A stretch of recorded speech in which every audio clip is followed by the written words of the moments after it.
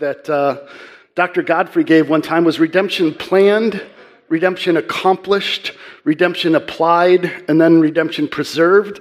And we're in that last section on it being preserved. So we talked about how it was planned from all of eternity by God the Father, God the Son, and Holy Spirit. It was accomplished in space and time, in particular, through the life, death, resurrection, and obedience of Jesus Christ. And then it's applied to us through the Holy Spirit, primarily through the means of grace. And then that is preserved as well. So it's not planned, accomplished, and applied, and then hopefully it'll work out in the end. It's also preserved for us. And we recognize that Dennis Johnson once said that assurance is a stimulant to good works, not a sedative. So sometimes the backdrop of what we're even going to talk about today is that people thought if you teach everything we looked at last week, or if you teach what we teach about assurance, that it'll make people lazy, it will make them inert, it will make them arrogant in their salvation, one or the other. We want to say that it ought not to do any of those things. Actually, that recognizing who we are in Christ and the assurance and the freedom that we have is actually the stimulant for us to go out and do the things that he's called us to do. It's not a sedative to make us inert or lazy or in any way to make us arrogant. We recognize that God saves to the uttermost. He doesn't just bring us partway and then count on us, but he saves us fully from beginning to end, as Hebrews teaches. And the Catholics had launched the Counter-Reformation, Roman Catholics, questioning fundamental things that were being taught in the Reformation. And there's a man named Robert Bellarmine, he was alive in 1542 to 1621, and he said that the principal heresy of the Protestants is this: assurance. You would think maybe he would say justification sola fide, or he might say, our belief in Scripture alone rather than Scripture plus tradition. But he said that this is the major heresy of the Protestant Reformation, is to teach this kind of assurance. Because they were teaching that it was faith plus works, and that you have to go back to the treasury, that there's a treasury of merit that you have to contribute to and build into to see whether you're going to be able to stand within the last day. So they were really concerned about what the reformers were teaching. But as we recognized last week, that this is fundamental to who we are. And as Pastor mentioned in his sermon, we want to start with the idea that we're regenerated, that you have been given a new heart. When Pastor was talking about where does this wisdom come from, or where does this desire come from, or where does this longing come from, it comes from God. It comes from you had a heart of stone and you were given a heart of flesh. You were dead in Adam, and now you are alive in Jesus Christ. You have been reborn. You have been regenerated. We need to do a really good job in our circles to make sure that we talk about the reality of regeneration. And you can never be unregenerated. You can't lose your regeneration. You have been born again by the Spirit of God, and he dwells within you. And then we also recognize that we're redeemed. We can talk about that generally in terms of our justification, and that's Christ for us. He died on the cross for our sins, in our stead, in our place as a substitute. And he also lived a life of perfect righteousness in our stead, in our place as a substitute as well. But there's also something that we're renewed. That's not only Christ for us, but Christ in us. And that we are being conformed more and more to the image of our Lord and Savior Jesus Christ through the Holy Spirit who has been given to us. And so those things, like understanding them in their fullness, helps us with understanding what we talk about when we talk about assurance. Because you could see the argument that if you teach all that, right, you're saved by grace alone, through faith alone, in Christ alone, then hey, I don't have to do anything. I can just do whatever I want. That actually sounds contrary to one who has been born again. But you get where people would make the argument, then it'll just make you lazy, it'll make you inert, you won't care, or you're going to be haughty thinking that you're doing all these wonderful things on your own. And yet the scriptures and our confessions never say any of that. And so let's look at what the Canons of Dort says. We'll just read a couple articles on a rejection of errors, and then we'll talk about them. Just addressing this particular issue of everything that we talked about and the goodness of our assurance, recognizing that it ought not to, and it doesn't make us lazy or inert. It is a stimulant to good works, not a sedative. So let's look at Canons of Dort, Head 5, Article 11, which is on page 914 in the hymnal.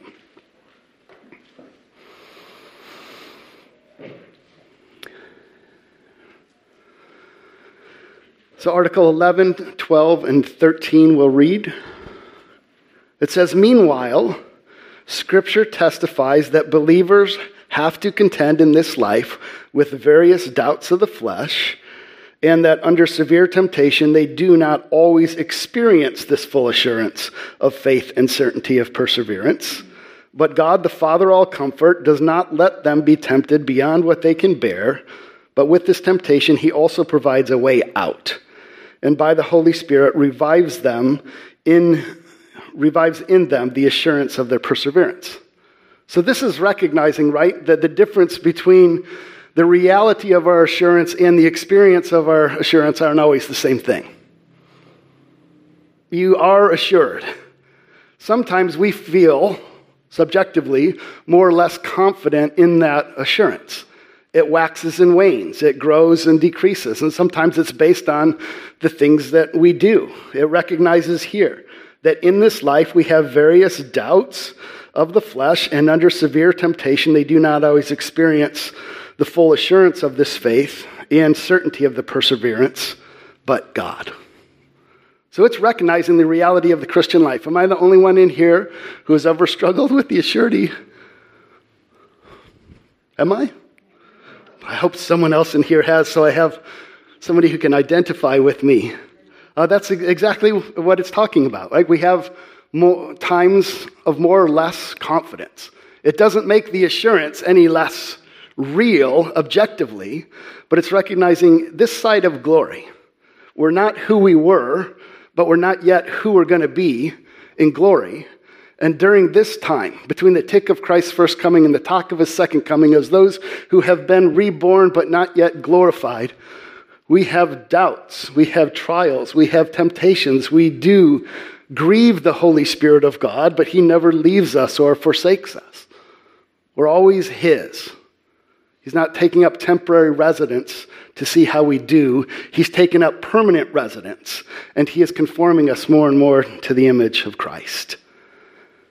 And then the Canons goes on to say, this assurance of perseverance, however, and this is getting to the arguments against what we were saying, so far from making true believers proud and carnally self-assured, is rather the true root of humility, of childlike respect, of genuine godliness, of endurance in every conflict, of fervent prayers, of steadfastness in cross-bearing and in confessing the truth, and of well-founded joy in God. Reflecting on this benefit provides an incentive, a sedative, to a serious and continual practice. A stimulant. Reflecting on this benefit provides an incentive, a stimulant, to a serious and continual practice of thanksgiving and good works, as is evident from the testimonies of Scripture and the examples of the saints. And that's what we're going to look at in a second. This Scripture says this, and we can look at the examples of the saints. So Canons of Dort is directing us, hey, these two things affirm this. The Word itself and the testimony or examples of the saints throughout Scripture. And then Article 13, neither does the renewed confidence of perseverance produce immorality or lack of concern for godliness in those put back on their feet after a fall. So this is somebody who's been walking with the Lord and has a significant fall, and the Lord restores them. Think of King David. It's not saying it puts them on a path to be assured or lax in any way, but it produces a much greater concern to observe carefully the ways of the Lord, which he prepared in advance. They observe these ways in order that by walking in them, they may maintain the assurance of their perseverance, lest by their abuse of his fatherly goodness, the face of the gracious God, for the godly. Looking upon his face is sweeter than life, but its withdrawal is more bitter than death. Turn away from them again, with the result that they fall into even greater anguish of the spirit. And then turn 2 pages over to the rejection of errors. Number 6. And so all of these things are kind of framing up what we're talking about. So the rejection of errors 6 says, having set forth the orthodox teaching, the synod rejects the errors of those who teach that the teaching of assurance, of perseverance, and of salvation is by its very nature and character an opiate of the flesh and is harmful to godliness, good morals, prayer, and other holy exercises, but that on the contrary, to have a doubt about this is praiseworthy. For these people show that they do not know the effective operation of God's grace and the work of the indwelling Holy Spirit, and they contradict the Apostle John, who asserts the opposite in plain words. Dear friends, now we are children of God, but what we shall be has not yet been made known, but we know that when he is made known, we shall be like him, for we shall see him as he is. 1 John 3, 2-8. Moreover, they are refuted by examples of the saints in both the Old and New Testaments, who, though assured of their perseverance and salvation, yet were constant in prayer and other exercises of godliness. So all of that's kind of setting the frame for what we're going to talk about here. And that Christianity properly preached is teaching us to become more of who we are, not to become something that we're not. It's framing it up from the very beginning. You reckon, for those of you who are here, the very first time we got back into the canons of Dort, I used the example of Pinocchio. In that Pinocchio, in the Disney version of it, is a block of wood, and a blue fairy comes and sprinkles some dust on him, and he kind of has a little bit of life. He's kind of alive. But the blue fairy says, if you're brave, if you're true, if you're honest, and then you'll be a real boy. That's how most religion works, right? Just a little bit of grace to get you going. But if you do all of these things, then you will be saved. Then you will be a real boy. Christianity, properly preached, is the opposite. The Holy Spirit comes at the very beginning and says, you are a real boy. You are a real girl. You are made alive in Christ. You have been forgiven. You have been declared righteous. You have been adopted. The starting gate is real boy and real girlness. And now, do the things that you're called to do. Be who you are. You're not going to become something you're not. You're going to be more of what you already are. You're a new creation. You're part of the new creation. You are engrafted onto the vine. You are part of God's family. You can never to lose that status. Not to do anything to earn it. It's not a reward at the end of life. It is a gift at the beginning of life. That you are his now and always. And that is a stimulant for us. Go and do those things which you are called and created and gifted and equipped to do as part of the new creation. Does that make sense? All right. So then, we want to look at several passages of Scripture, and then some examples in of saints in Scripture that kind of lay this out for us.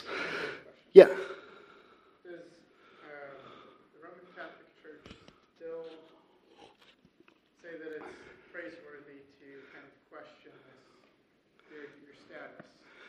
I can see in a lot of evangelical churches that it is praiseworthy kind of to question your status.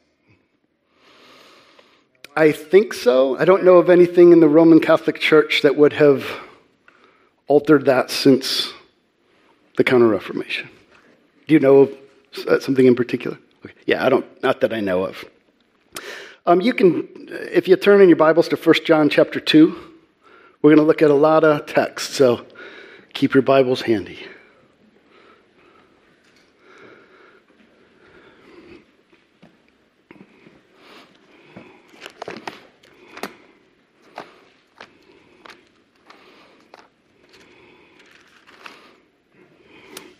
First John 2, starting in verse 28.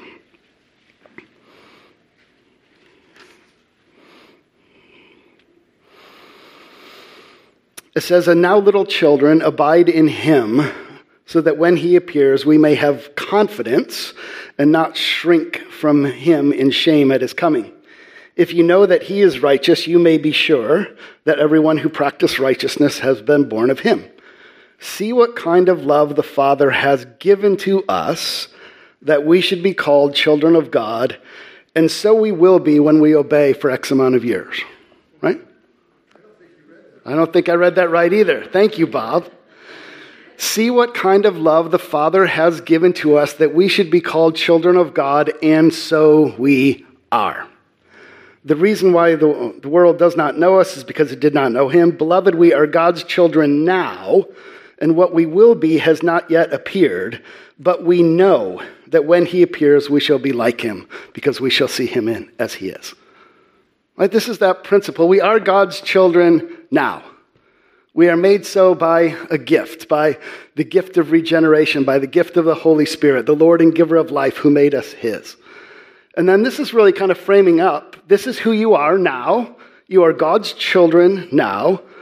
What you will be in glory has not yet appeared, but you will be made like him, and you will see him as he is. This is like the assurance that this is who you are now, this is what you will be, and you aren't that yet, but you're in the process of being conformed more and more to the image of Christ and preserved in his salvation. So this text is kind of highlighting some of these things. We are divinely begotten. We are reborn. And being reborn is as irreversible as your natural birth. Right? We're adopted. And as children, we reflect the character of our parents. Are you what you will be? No. But when he appears, you will be like him. That's a promise. That is assurance for us. That's a stimulant for us. Okay. In the craziness of life, in the craziness of my own struggle with sin, I can rest assured knowing I am his. I'm not yet what I'm going to be, but I will be. And I will see him as he is, and I can move forward in faith, running the race that God has set before me. And so there are several other passages of Scripture. Turn to Romans chapter 6.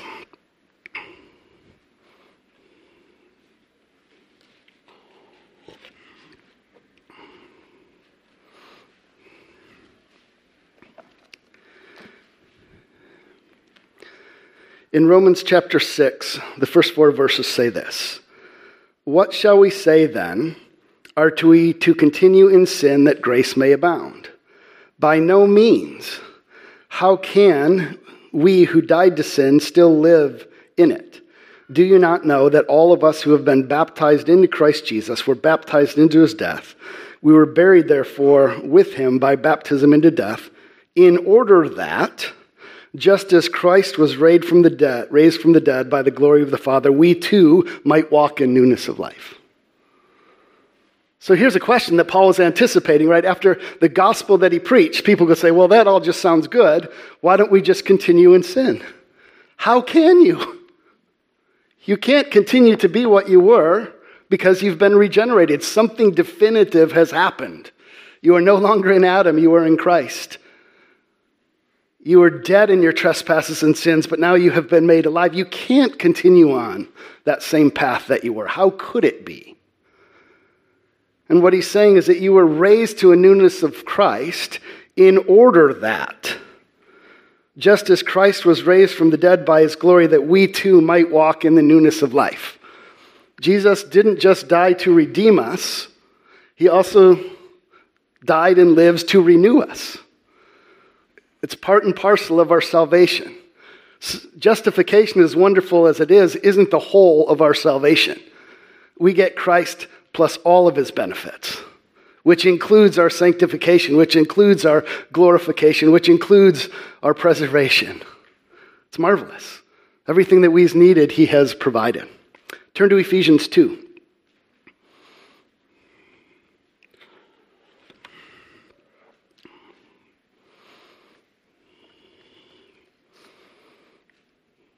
Ephesians chapter 2, starting in verse 10. It says, "For by grace you have been saved through faith, and this is not your own doing, it is the gift of God, not as a result of works, so that no one may boast. And let's read this verse together. For we are his workmanship, created in Christ Jesus for good works, which God prepared beforehand that we should walk in them. Right? So the canons of Dort isn't making this up out of whole cloth. They're basing this doctrine on the scriptures. By grace you have been saved. This isn't your own doing. It is a gift of God. We are his workmanship, created in Christ Jesus for good works, which God prepared beforehand that we should walk in them. That's a stimulant to our good works. You could use it as a sedative. Oh, he's done all this. I don't need to do anything. But it misses that reality of, I'm alive. You are a real boy. You are a real girl. You were created to go and do these things. Psalm 23. The Lord is my shepherd. I shall not want. He makes me lie down in green pastures. He leads me beside the still waters. He restores my soul. He leads me in the paths of righteousness. Right? Over and over and over what God is doing in those who are his, those who are his sheep. Turn to John 15.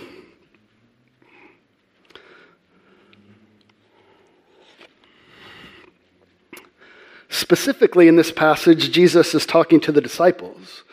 But by way of implication and application, it's true of all disciples. But in the context, Jesus is specifically referring to his disciples. But John 15, 16, and 17. You did not choose me, but I chose you and appointed you that you should go and bear fruit and that your fruit should abide. It's an amazing reality to think about. We didn't choose God, but he chose us and appointed us that we should bear fruit, and that fruit that we bear should abide. So that whatever you ask of the Father in my name, he will give to you. These things I command you, so that you will love one another. And what are some of the things that we ask of the Father? Every week in the Lord's Prayer. Forgive us our debts. Lead us not into temptation. Deliver us from evil.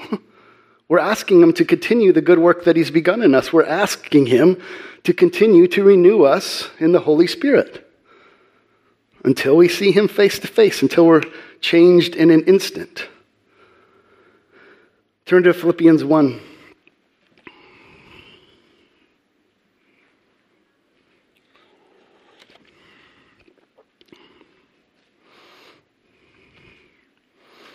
Philippians 1. Verse 6, and then chapter 2, 12 and 13. So Philippians 1, 6, note the confidence of the Apostle Paul here. And I am sure of this, that he who began a good work in you will bring it to completion at the day of Jesus Christ. Right? The Apostle Paul is confident that he who did this is going to do this, and is going to do this, and is going to do this, and is going to glorify you. I'm confident, I am sure that he who began this is going to bring it through to completion. He planned your redemption, he accomplished your redemption, he is applying your redemption, and he will preserve your redemption. He saves to the uttermost. And then look at Philippians 2, 12 through 13. Therefore, my beloved, I love that word, beloved of God, as you have always obeyed, so now, not only in my absence, but much more in my presence, work out your salvation with fear and trembling, for it is God who works in you both to will and to work for his good pleasure. That's one of the things that really trips people up, right? Particularly if they just take part of the verse. Work out your own salvation with fear and trembling, for it is God who works in you both to will and to work for his good pleasure. So what Philippians is saying is work out, not for your salvation. Work it out. You've already got it. So now as a real boy or real girl, work out your salvation. Work out the things that God has called you to do. Whatever that might be. Certainly there are some things that are true for all of us, but none of us are called to be the Apostle Paul. So in your calling, as a wife, as a husband, as a mom, as a dad, as a worker, as whatever it is God has called you to do, work out those things, not for them.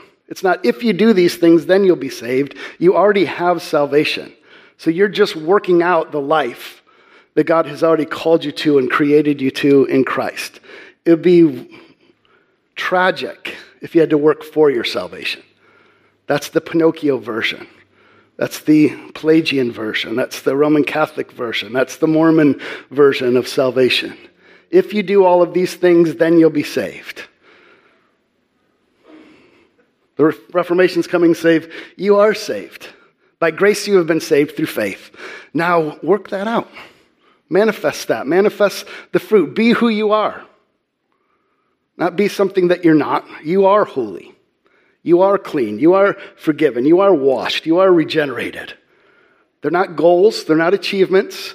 They're gifts. And they're yours. Turn to 1 Peter 5.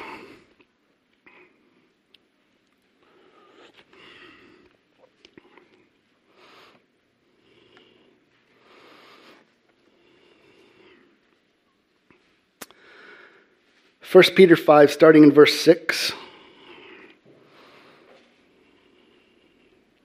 says, "Humble yourselves, therefore, under the mighty hand of God, so that at the proper time he may exalt you, casting all your anxieties on him because he cares for you. Be sober-minded, be watchful. Your adversary, the devil, prowls around like a roaring lion, seeking someone to devour. Resist him, firm in your faith, knowing that the same kinds of suffering are being experienced by your brotherhood throughout the world. And after you have suffered a little while, the God of all grace, who has called you to his eternal glory in Christ, will himself restore, confirm, strengthen, and establish you. To him be dominion forever and ever. Amen." You hear how these things come to us. We are called to do things, but again, not for our salvation, but from our salvation. Humble yourself. Call on him. Cast your anxieties on him because he cares for you. Be sober-minded. Be watchful. Resist. Firm in your faith. Knowing that you're not the only one who suffered these things. There's no Christian who nobody else in the world can relate to. Nobody's ever gone through that. There's similar things that we've gone through together. And after you have suffered a little while, the God of all grace, who has called you to his eternal glory, he himself will restore, confirm, strengthen, and establish you. One of the professors at school often talks about what we sometimes talk about, the indicatives and the imperatives in Scripture. The indicatives telling us who we are, and the imperatives telling us what to do. And you'll notice he calls it a tennis match in Scripture. How they just kind of goes, well, here's the indicative, and then the imperative, and then the indicative, and then the imperative, just going back and forth across the net because they're intertwined. This is who you are. Don't hear the imperatives of the Pinocchio version. If you do this, then you'll be these things. Hear the imperatives of you are these things now. Be humble, be watchful, resist, flee. Sure of this, that he who began the good work will bring it through to completion, that he will never leave you or forsake you. He won't allow you to be tempted beyond what you're able. Does that make sense? Galatians 5:22, which you're all familiar with, says, "But the fruit of the Spirit is love, joy, peace, patience, kindness, goodness, faithfulness, gentleness, self-control." How lovely if we looked like that. That's what our Savior looks like. And that's what the Holy Spirit is doing in us. And it's not just some of those. This is the fruit of the Spirit who has been given to you. We grow in love and joy and peace and patience and kindness and goodness and faithfulness and gentleness and self-control. That's what the Holy Spirit's doing. Hebrews 13, turn there if you will.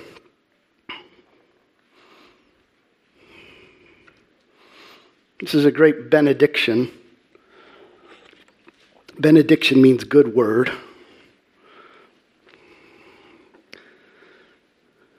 Hebrews 13, starting in verse 20.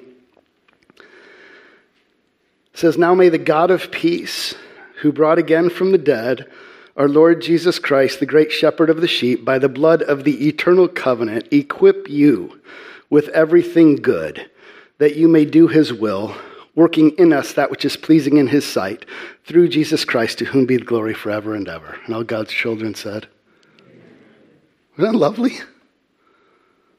This is what the canons are driving at. Of course, this doctrine or this teaching could be abused or misused or whatever, but it's meant to be a great comfort to us. The God of peace, who brought again from the dead our Lord Jesus and you, the great shepherd of the sheep, by the blood of the eternal covenant, equip you with everything good that you may do his will, working in us that which is pleasing in his sight through who? Jesus Christ, to whom belongs all glory now and forever. So after hearing some of these things, right, does assurance produce carelessness? Does it produce laziness? Does it produce aloofness or indifference? Sometimes. It does in us, but that's the problem with us, not with the doctrine or not with the reality of it. Do you care when you sin? Do you have a godly sorrow for sin? Those who know the joys of salvation also know the pain and the sorrow and the regret and the loss when they displease the Father. We have built into our liturgy every week a time of confession, corporately and silent confession. We'd prayed the week before, forgive us our debts, lead us not into temptation. But this week we recognized, as we live between the tick of his first coming and the talk of his second, that we didn't do all those things. And the Holy Spirit's the one who produces that sorrow in you, that godly sorrow that says, Father, forgive me. I repent.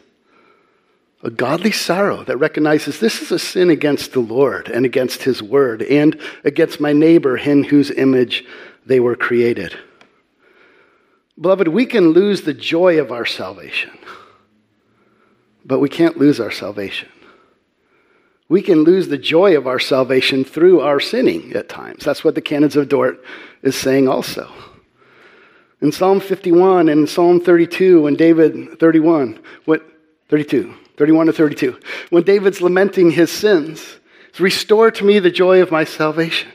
Imagine the adultery and the complicity and murder and all the lying that went on there. All that didn't make him not God's, but it really jaded the joy that he was experiencing with his life with the Lord. And so he's praying, restore to me the joy of my salvation.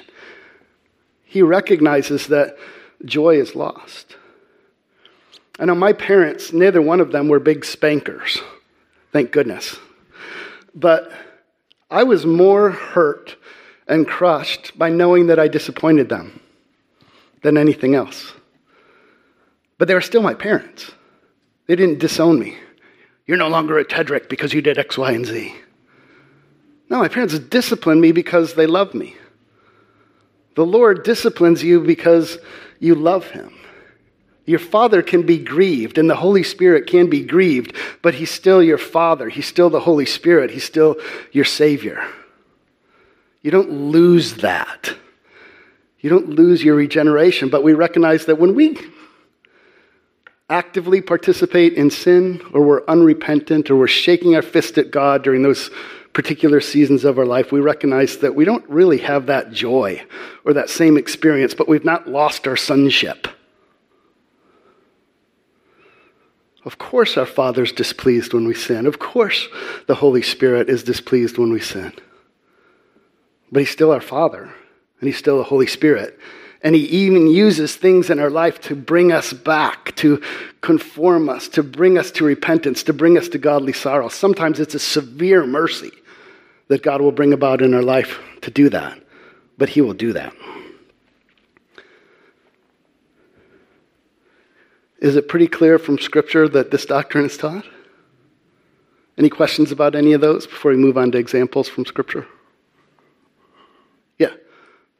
I don't have a hard time believing this for myself, I guess. I have a hard time when I see Christians or people that I would call Christians, leave the church. Think of friends and family and even people from this church. Sure. That are not walking with the Lord right now. And I guess I just have a bit of a tough time seeing how this applies to in their situation. Sure. No, great question. I think one thing that we want to say is the purpose of all church discipline is ultimately for reconciliation. We recognize that people wander, and we want to, as good shepherds, seek to go after them as best that we can, and the hope of any church discipline, the hope of any discipline is reconciliation. We also know that sometimes people go out from us because they aren't of us. They may have looked like it or acted like it, but they weren't. The weeds and the wheat grow up together in this age. That won't be the case in heaven. So we recognize that they grow up together, and sometimes we can't always tell the difference. Sometimes I think we're also taking a snapshot of somebody's life versus a motion picture. And if you take like a snapshot of someone's life, you could see them in a time of, relative peace or relative obedience, or you could take a snapshot of their life and it's just a mess. And we really want to think of their life more as a movie, a motion picture, an epic film. And where are they on that trajectory or their journey? And we recognize that some people are walking away. And are they walking away who are believers and just stumbling in sin and the Lord needs to restore them? Or are they apostatizing from the faith and they never really were of us? Sometimes those things are difficult to distinguish. We're still called upon to pray for them. We're still called to reach out to them. We're still called to bring the warnings of walking away from Christ, the reality of what that means. If you stomp on your birthright, you're saying that I no longer want Christ. How serious is that? And we have an obligation to tell people about that and to warn them of that, while we're also telling them about the sweetness of the gospel, because it's the goodness of God that leads people to salvation. It's the goodness of God that does this. And there's a difference between someone who's struggling with the sin stubbornly and someone who's outright rejecting Jesus Christ and saying, I don't believe that he's the Son of God. I don't believe he rose from the dead. And the church needs to wisely try to and patiently work through those things, but we have an obligation to warn people, and it is tough when you're looking at those cases in particular. It is a good reminder for us to continue to pray for those who are under discipline from this church or other churches, that the Lord will turn them like he did with David or like he did with others as well. And also, it's meant to sober us up a bit. Hey, be careful. Take heed lest you fall. Don't follow their example. So it takes a lot of wisdom, but it is kind of tricky to know sometimes which are the ones who are wandering and just seriously sick and struggling, and which ones aren't really of us. Is that helpful? Somewhat, not really. You can say not really. Does anybody else have anything to say about that? I know some of others of you have thought deeply about this. It's a really good question. There's only a couple minutes left. Just from the examples of Scripture, maybe this is a good thing to do this week, is just think about people from Scripture. And did you find their assurance of who the Lord is, something that stimulated them to good works or that led them to laziness? Like Noah, to build an ark for all those years, knowing who the Lord was and what he promised? That was a stimulant to good works, not a sedative. Abraham and Sarah, I mean, you could take a picture of any of their lives, right, and recognize, that's what I'm saying, if you took a snapshot of their life, you could look at any of them on their worst day and say, what a disaster. Exactly, and that's why Jesus came. But also, as those who are part of God's family, as those who are part of the elect, you also see the fruits of faith in their life. Moses, also, think of all the things that Moses did. Assured of God's promises, assured of who he was, assured of his holiness, assured of his salvation, the God who had revealed himself to him. Rahab, David, Daniel, Peter, John, Mary, Paul, just any of them. You recognize that their faith in the God of promise and the promises of God is what stimulated them to good works. And so I'm not saying don't compare yourself to them. If I don't do the same things that Noah did or Paul did, then I'm not a Christian. Now, you have a different calling.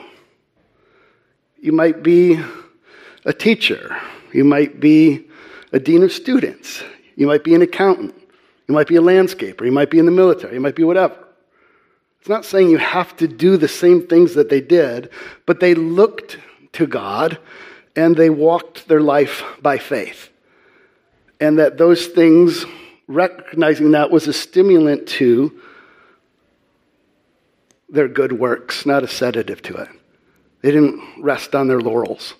They didn't say, oh, it doesn't matter how. Can you imagine Paul saying, well, it doesn't matter how I live? Or Moses or Peter? But none of them would have sung a hymn, how great I am. Right? They're saying, how great thou art. So it wasn't making them arrogant. Paul never thought, oh, look everything I've done.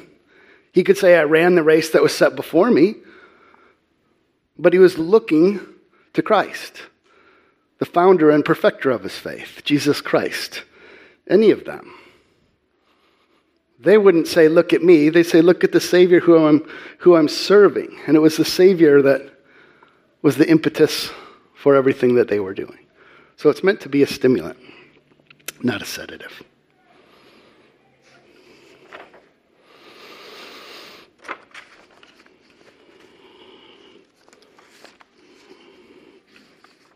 Who was it that said I had a lot? Was it Larry? Was it you who said I had a lot on the board at the very beginning? Yeah, you're right. I didn't get through it. Larry was prophetic.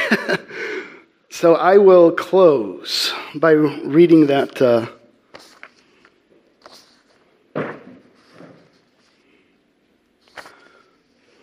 benediction again from Hebrews. It says, now may the God of peace, who brought again from the dead our Lord Jesus, the great shepherd of the sheep, by the blood of the eternal covenant, equip you with everything good, that you may do his will, working in us that which is pleasing in his sight, through Jesus Christ, to whom belongs all glory now and forevermore. Amen. Go in peace.